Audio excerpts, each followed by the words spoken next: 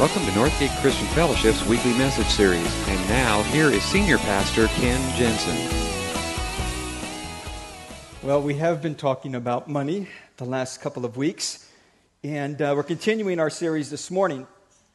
And it really is a timely series. We didn't time it this way with the current economy in our nation, but it is timely nonetheless because of our current economic situation, and also because of all of the pressure and stress, I think, that we feel individually when it comes to our finances.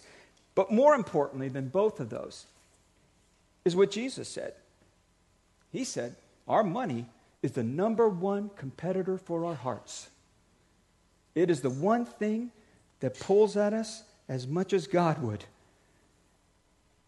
And so that's why we're talking about it, because it really has to do with our spiritual lives.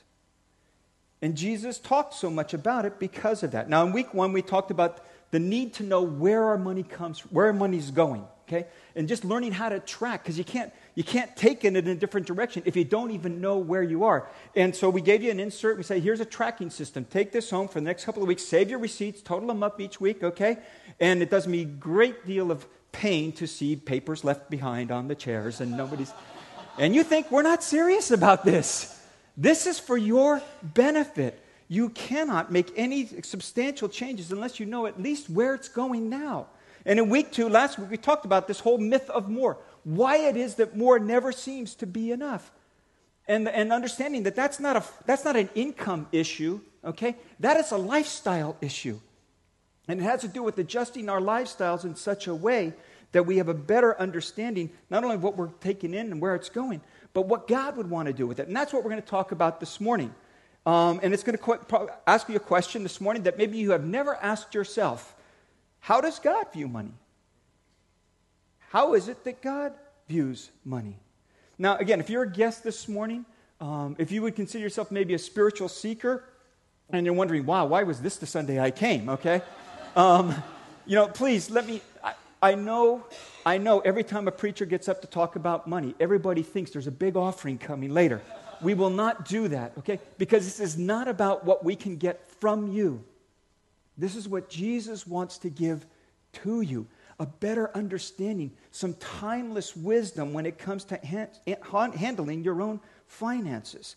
These are universal principles, which means they apply whether you are a believer or not. You don't have to be a believer to understand these principles. They just make sense because Jesus knew the human heart better than anyone. So this morning we're going to take a look at this whole idea. How is it that God views money? And very often when Jesus wanted to help people understand things, he told stories because he was trying to help them understand what the kingdom of God is like. And the only way to describe the kingdom of God was to take common everyday occurrences to help explain what it was that he was trying to get across to them, okay? So in Luke chapter 16, if you want to follow along in your Bibles there that are on the seats next to you, page 1036, this is one of the stories that Jesus told. And he's trying to convey kingdom principles here, okay? He wants us to understand. Now, this, I'll tell you up front, this is probably the most perplexing of all of Jesus' parables, okay? All of the stories that Jesus told, this is the one that just seems to be the hardest to really understand. So track with me as we read it together. Luke 16, verse 1. Jesus told his disciples, there was a rich man whose manager was accused of wasting his possessions. So he called him and asked him, what is this I hear about you? Give an account of your management, because you cannot be my manager any longer. In other words, I've heard rumors about you that you're not doing a very good job managing my possessions. Okay, bring in the books. Print out the spreadsheet. I want to take a look. I want to see, is this true? If this is true, you can't be my manager any longer. I entrusted this stuff to you. So if you're not doing a good job, that's it. You're out of here. Verse 3, the manager then said to himself, what shall I do now? My master is taking away my job. I'm not strong enough to dig, and I'm ashamed to beg. I know what I'll do. I know what I'll do so that when I lose my job here, people will welcome me into their houses. Comes up with a plan. So he called in each of his master's debtors. He asked the first, how much do you owe my master? 800 gallons of olive oil, he replied. The manager told him, here, take your bill, sit down quickly, and make it 400. Then he asked the second, how much do you owe? 1,000 bushels of wheat, he replied. He told him, here, take your bill, make it 800. You hear see what he's doing? Yeah? He's taking advantage. He doesn't have much time left, so he's going to do something about this. I got to figure out. I'm going to lose my job. I can't go and dig ditches I'm too old for that kind of stuff, and I'm too proud to sit and beg. I got to do something. So here comes the end of the story, and you think, okay, now he's going to get it.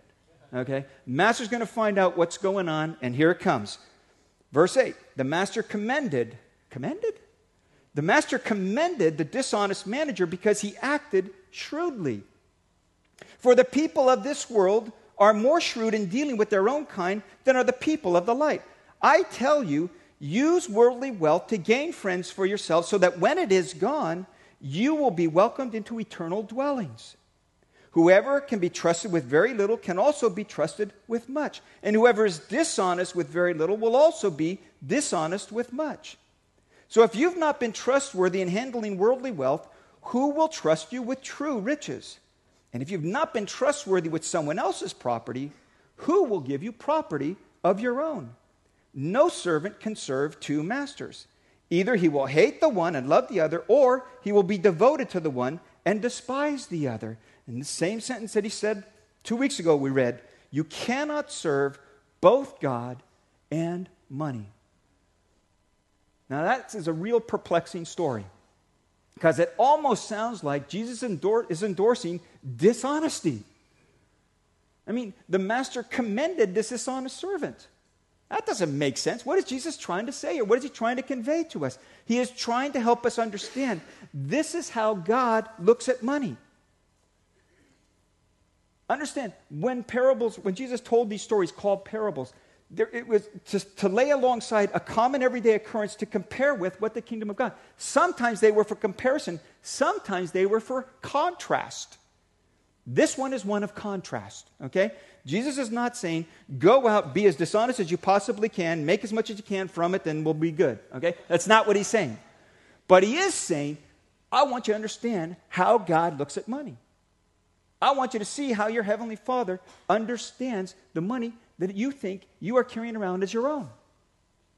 And there's some really, really important lessons to learn here. And they're summarized towards the end of the story. And the point is this: when we see things as God sees them, we are more inclined to do what He says about them. And so it's really important for us to understand, how is it that God views money? And one of the things He says here is, when God looks at money, when God looks at your finances and your stuff, God views money and possessions as temporary. Now that ought to be self-evident. Oh yeah, we know that. Except most of us live as if that is not true. Most of us live as if this is all there is. It should be self-evident. This is just temporary stuff. It's not going to last. We know that up here. But we live as if that's not true. See, there's really two factors in this story. The first one is money. The owner realizes or hears rumor that his manager is misusing his funds. So he calls him. He says, give an account of your management, because you cannot be my manager any longer. Okay? The man has been wasting his owner's possessions. Okay? That's a money issue. But there's another issue involved here, and that's not quite as obvious. And it's in the second part of that. You cannot be my money manager any longer. The issue is time. The issue here is time. It is the second factor in the story. There is a crisis now. There's a crisis now. Whatever his management style had been up till now, no matter how lax or how unspecific he had been in managing, all of a sudden, now his time is short, and that makes the difference. And so he says, what shall I do now? Okay, there's all these time words in here. What shall I do now? My master is taking away my job. I'm not strong enough to dig, and I'm ashamed to beg. I know what I'll do so that when I lose my job here, people will welcome me into their houses. There's a time factor here. So he asked the first, how much do you owe my master? 800 gallons of oil, he replied. And the manager told him, take your bill, sit down quickly. Why? Because he doesn't have much time. Sit down quickly and make it 400. Oh, yeah. Okay, sure. You sure that's okay? Yeah, you do it. Okay, well, I make it 400. Man, if there's anything I can ever do for you, someday you just let me know. I will. I will. How much, 1,000 bushels. Here, make it 800. Oh, you sure? Yeah, just make it 800. Wow, how can you do that? Don't worry about it, just make it 800. Wow, that is just, man, if there's anything I can ever do for you, you just let me know. Oh, yeah, I will. That's what he's doing. He has a little bit of time, and he knows his time is short. And if he's going to do anything, now is the time to do it. And that's the point. We need constant reminding that this life is temporary. Not only is it temporary, but it is brief. And we too readily lose our sense of the eternal. We forget how temporary this really is. We have this sense that life will always be the way that it is. It's just going to get bigger and better. That's what we expect. We have a right to deserve that. Get all I can out of it. Man, make it last. How many of you did some really stupid things when you were 16 years old that you would not do today? Anybody? Yeah, I can think of at least one. Why? Because when I was 16 years old, I had this sense of invincibility. I did all kinds of crazy things I will not do now that I'm 54. Why? Because I know I'm not going to last. If I do that, I won't last much longer at all. And that's the deal. We have this sense, even as we get old, this sense of invincibility. It's always going to go on like this.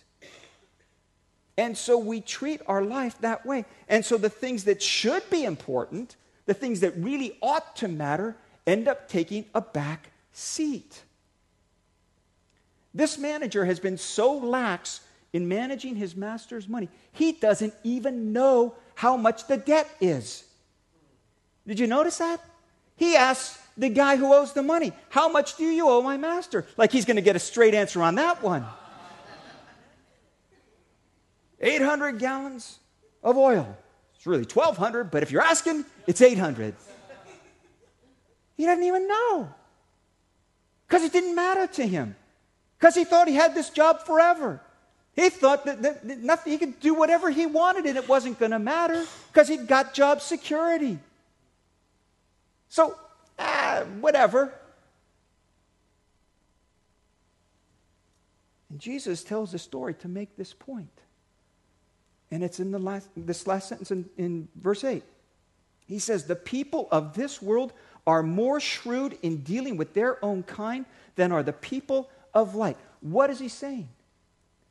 He is saying that the people who don't believe in eternity, the people who think this is all that there is, the people who believe this life and all you can get out of it, that's all that there is to it, they are smarter when it comes to their finances than we who believe in eternity. Should not we, who have a better sense of what eternity is all about and how short and brief this life really is, shouldn't we be smarter than that? And that's what he's saying. The people who think this is all there is, they know how to take what they have and leverage it for their future. We, who have a better understanding that this life is brief, especially compared to eternity, shouldn't we be smarter with our finances? John Ortberg writes about this in his book, When the Game is Over, It All Goes Back in the Box. It's a great book. We have it available at our resource center. And he talks about the whole idea that really this whole life is doing nothing but playing with monopoly money. Really? And he says this. He says it's only stuff. Houses and hotels are the crowning jewels in monopoly.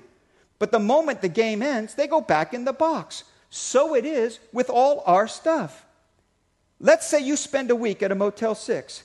How likely would it be for you to take all of your money and spend it decorating your motel room? How probable is it that you would go out, clean out your bank account to purchase a Van Gogh or paintings of Elvis on velvet or whatever it is that your taste runs to? Not very. You wouldn't even be tempted because the hotel room is not your home. You're only there for a little while. It would be foolish to waste your treasure of your one and only life on such a temporary residence. Smart players are clear on what lasts and what doesn't. So Jesus says to the wise, store up treasure that's eternal, God and people. This is Motel 6. Your room, your home and furniture and clothes and possessions will last the equivalent of a few seconds compared to the eternity that will be occupied by your soul. It's not bad to stay in a place and enjoy it while you're there, but Jesus says, don't store up your treasure in Motel 6. It's not your home. You're only going to be here a little while. If you're going to stay up nights dreaming, dream about something better than how to upgrade your motel room. Jesus says it's all temporary. And if you don't realize that, you just go along with business as usual. You just keep going as if this is it. Saying we who believe in an eternity ought to be smarter than that. Because it's only temporary. And when you begin to understand how brief and how temporary it is and how limited our opportunities are, then we're better able to understand the second lesson, which is this: that God views our money and possessions as a tool. They are a tool. There is a sense of urgency. Now that this guy knows he only has a few hours, maybe a day in this job, that his time is limited, all of a sudden there is a sense of urgency about how he is handling his master's money. And so what he does is he comes up with a plan. Faced with the reality of how things were, he took action. He says, I know what I'll do, so that when I lose my job here, people will welcome me into their houses. What he's decided is he will use what little time he has left to leverage it for his future. I've only got a few hours. I've only got a few moments, maybe a day at the most. I got to make an accounting, and before I bring the books in, man, I better make myself look a little bit better, and I better make sure that I take care of these people so that they'll be there for me when I lose my job. He knew that he only had a short amount of time, and so in that short amount of time, make the most of it. Leverage it for your future. What's interesting is he didn't think about his future until it really mattered. Now, all of a sudden, he cares about it. So he comes up with this plan. He's going to restructure the debt. I wonder where our government got that idea. How much do you owe? Okay, well, we'll just write it down. But that's what he does.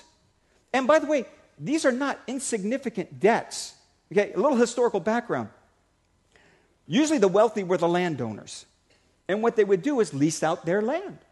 And they would just take a portion of the proceeds.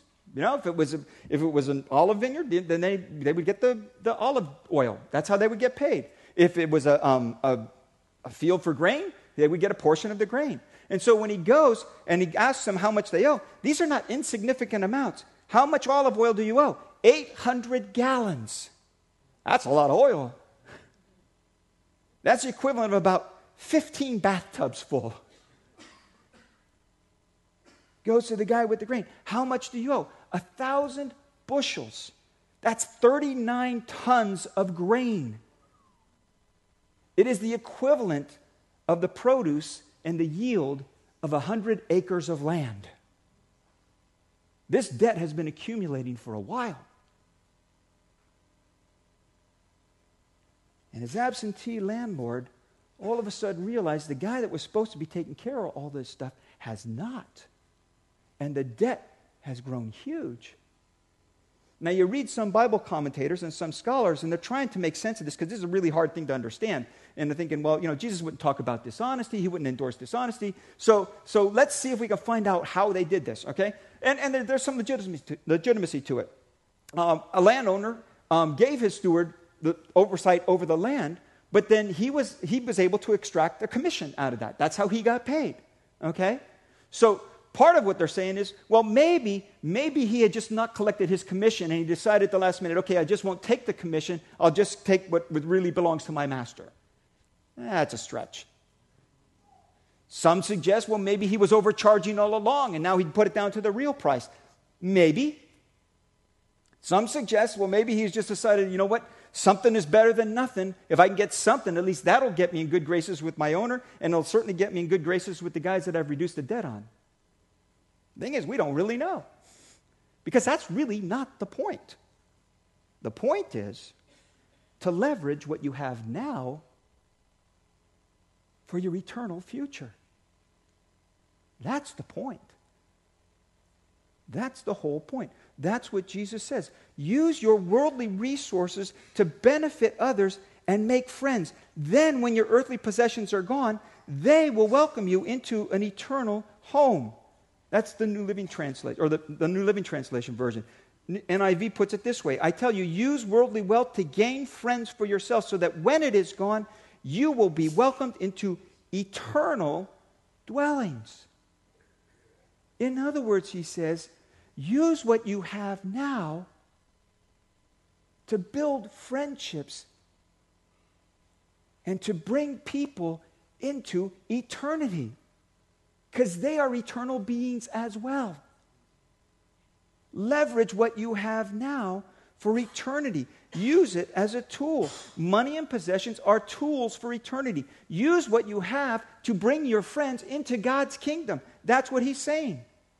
And so it comes down to starting to think a little bit differently about my own finances. And one of the questions we should be asking ourselves is, how can I restructure my own finances? How can I rework my own finances to better serve the kingdom of God? If I just have it for this little bit of time, then how can I use it for God's kingdom? How could I rework my own finances so there would be more for God's kingdom? How could I use my minivan to serve God's kingdom? How could I open up my home in such a way as to use my home to better serve God's kingdom? How could I use my hobbies and my interests and the friends that I make through those things to better fill God's kingdom? How could I use my Raider tickets? No, we were talking about things of value. I'm sorry. Oh. For those of you who are Raiders fans, insert Niners tickets. They're the same thing, okay?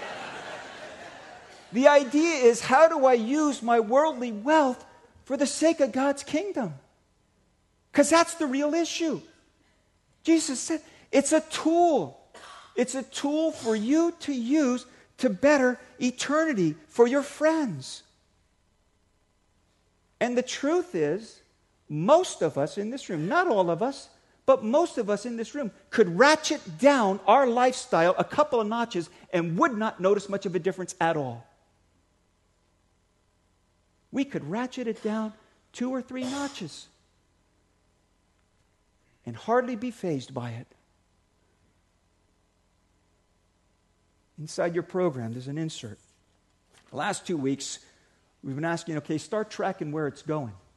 Because you won't be able to go anywhere until you know where it is now, okay? This one is a little different. Where would you like it to go? How would you restructure your finances in such a way that God's kingdom could grow? How could you restructure your possessions in such a way that God's kingdom could be advanced? To do this, you need a plan. You will not do it casually on your own.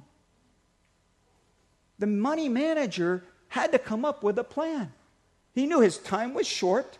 He had a little bit of an opportunity. He had to do something while he had the time. You have to have a plan. If you do not have a plan, it will not happen. And so this is a little bit different than I gave you the last couple of weeks, because in each one of those, there's a box there about percentages. And just ask, how much could I cut back in this area of my life? How could I ratchet down in this particular area? How could I reduce the percentage of my income as outgo for God's kingdom? Now, I will tell you up front, folks, you have to have a plan, and then you need to stick with it. And you learn by doing it. I have people tell me all the time, I wish I could give more. I wish I was more generous. I would love to take a short-term mission to Uganda. I would love to visit Peru with Hope for Kids. I would love to do something like that. I just don't have the funds. You have the funds You just don't have the real desire because you do what you want to do. And Jesus says, this is a tool for you to use for my kingdom's sake. And so you start up front with a plan. And the first thing in the plan is to give. And by the way, this is not just for Christians. This is not just for those of us who call ourselves followers of Jesus Christ. I meet with couples all the time in premarital counseling, and we go over finances. And whether they're church attenders or not, I tell you, you need to set aside a portion of your income to give. Because if you don't, you will always live on the edge. And you need to be reminded, this is not just all your stuff. And if you don't want to give to a church, that's fine with me, but give somewhere. And again, I know, I'm getting pushback. Because some of you are thinking, well, yeah, you just want more money for the church. Here, don't give it here. Give it some other church. You will be a blessing to some pastor who will just weep his eyes out because somebody who doesn't even go to his church gave. This is for your benefit. And I will tell you, this, you have to learn this. You have to learn this. It does not come natural because that whole myth of more we talked about last week is always eating away at you. Let me tell you how it works out in our own life. When Betty and I first got married, the one thing we both agreed on, very first thing, we sat down with our finances, we would always give to God first. Tithe, 10%, whatever we made. And we didn't make very much. But whatever we made, the first 10% goes to the work of God. Bare minimum, because that's His. And that reminds me it's all His. Over the years, we have learned to give more. About 24, 25 years ago, the church we were a part of had a building fund campaign. And I've been in building fund campaigns ever since. And so we had to pray about, okay, where are we going to ratchet down our lifestyle to be able to give above and beyond 10%? And we started doing that. And then the next time around, about 3 years later, we realized, you know what? We've done that, and it seemed so hard at the beginning. That's been a piece of cake. And in fact, we have more income now than we did. And so the church ran another building program. But here's the deal. Each time, we prayerfully considered what we could do to ratchet down our lifestyle to be able to give more to God's kingdom. And we have never suffered because of it. And I will tell you, there was a point when we moved from that building program to a church that didn't even have a building, and we were having church in our living room. And we took a substantial cut in pay. I mean, substantial, with the only guarantee of 6 months. And after that, you're on your own. I said, we're still going to give. God is taking care of us. Then a few years ago, one of our nephews had the sense that God was calling him into full-time ministry. He wanted to go to work with Campus Crusade for Christ down at UCLA. And he had to raise his own funds. He came to us. He said, would you sponsor me? It's like, oh gosh, here we go again. But we chose to do that. And we have chosen other ministries besides what we give to our own church. We have chosen other ministries because we believe in building God's kingdom. And about 3 or 4 years ago, Tom Megan came through. He talked about the need for orphans in Uganda whose parents had both died because of AIDS epidemic there. We said, okay, we need to give to that. Because like $26 a month could take care of a kid for that whole month. His schooling, his clothing, his food, everything. And I spend that much at Starbucks or Rags every week. We could cut back there. And then the next year I went to Uganda. Now we got another kid. And then we started getting letters from our kids, and one of them, it's like 12 years old, I think, at the time. But his letters were so hard to read, and he was writing like he was a first grader. And I just thought, he's going to have to be better equipped for this to make it in the world.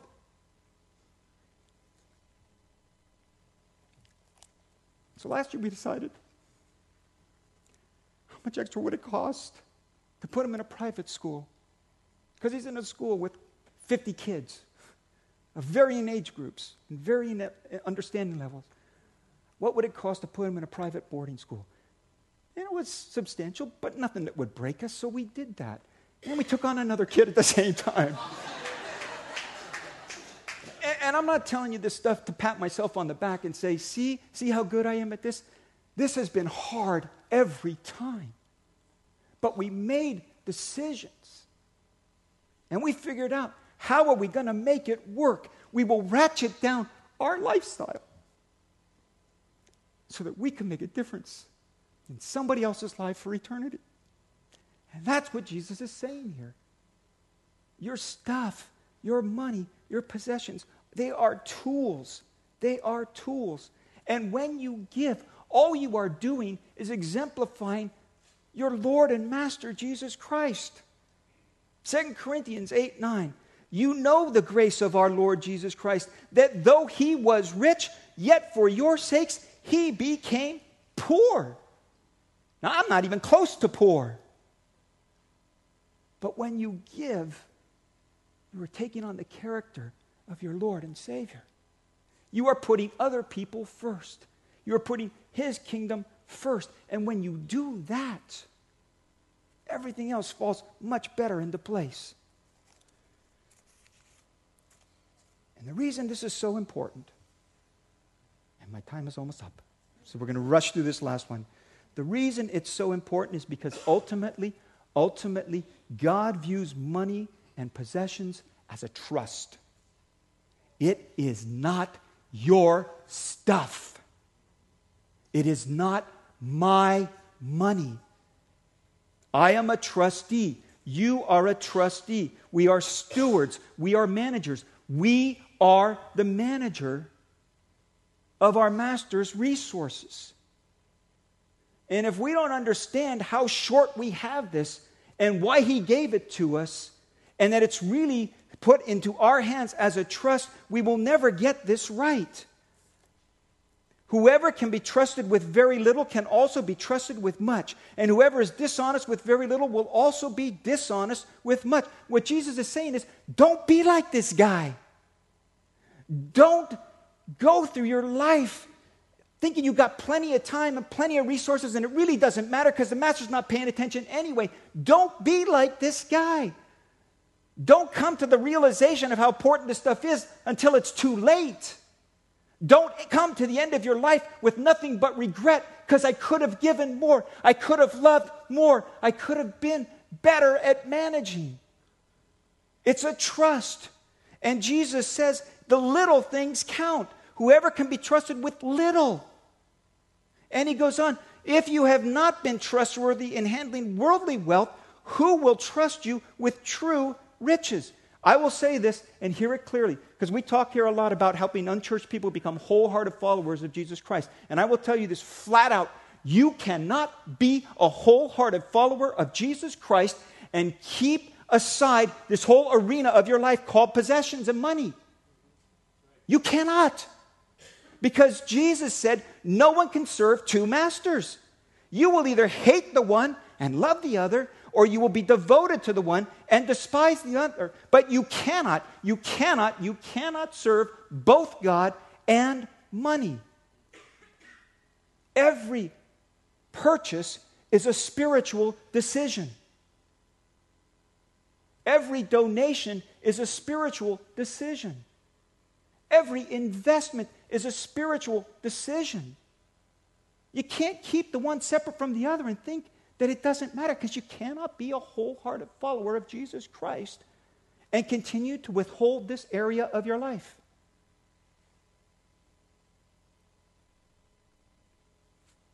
Might just leave it with that. Except to say this. This will be a lifelong learning process. Learning faith, learning trust, learning obedience. And I'm not saying this like I have never made any mistakes. Oh, man. If I had another hour, I'd give you half of them.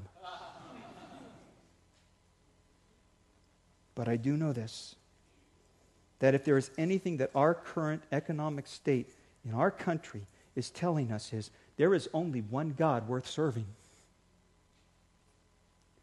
If there is any lesson that we ought to be taken from the financial meltdown that is happening not only in our country but around the world is, if you serve money, that is a losing bet. Because it is not worth trusting something that can disappear like that. Only God is worth serving. Only God. And when you get that one right, and you begin to see your money and your possessions the way God sees them, you are more likely to do as He says when it comes to them. Does that make sense? And not so much. Yeah. Would you bow your heads with me? Thank you for listening to this week's message. We trust that you'll join us again soon for another uplifting message from Northgate Christian Fellowship, located in Benicia, California.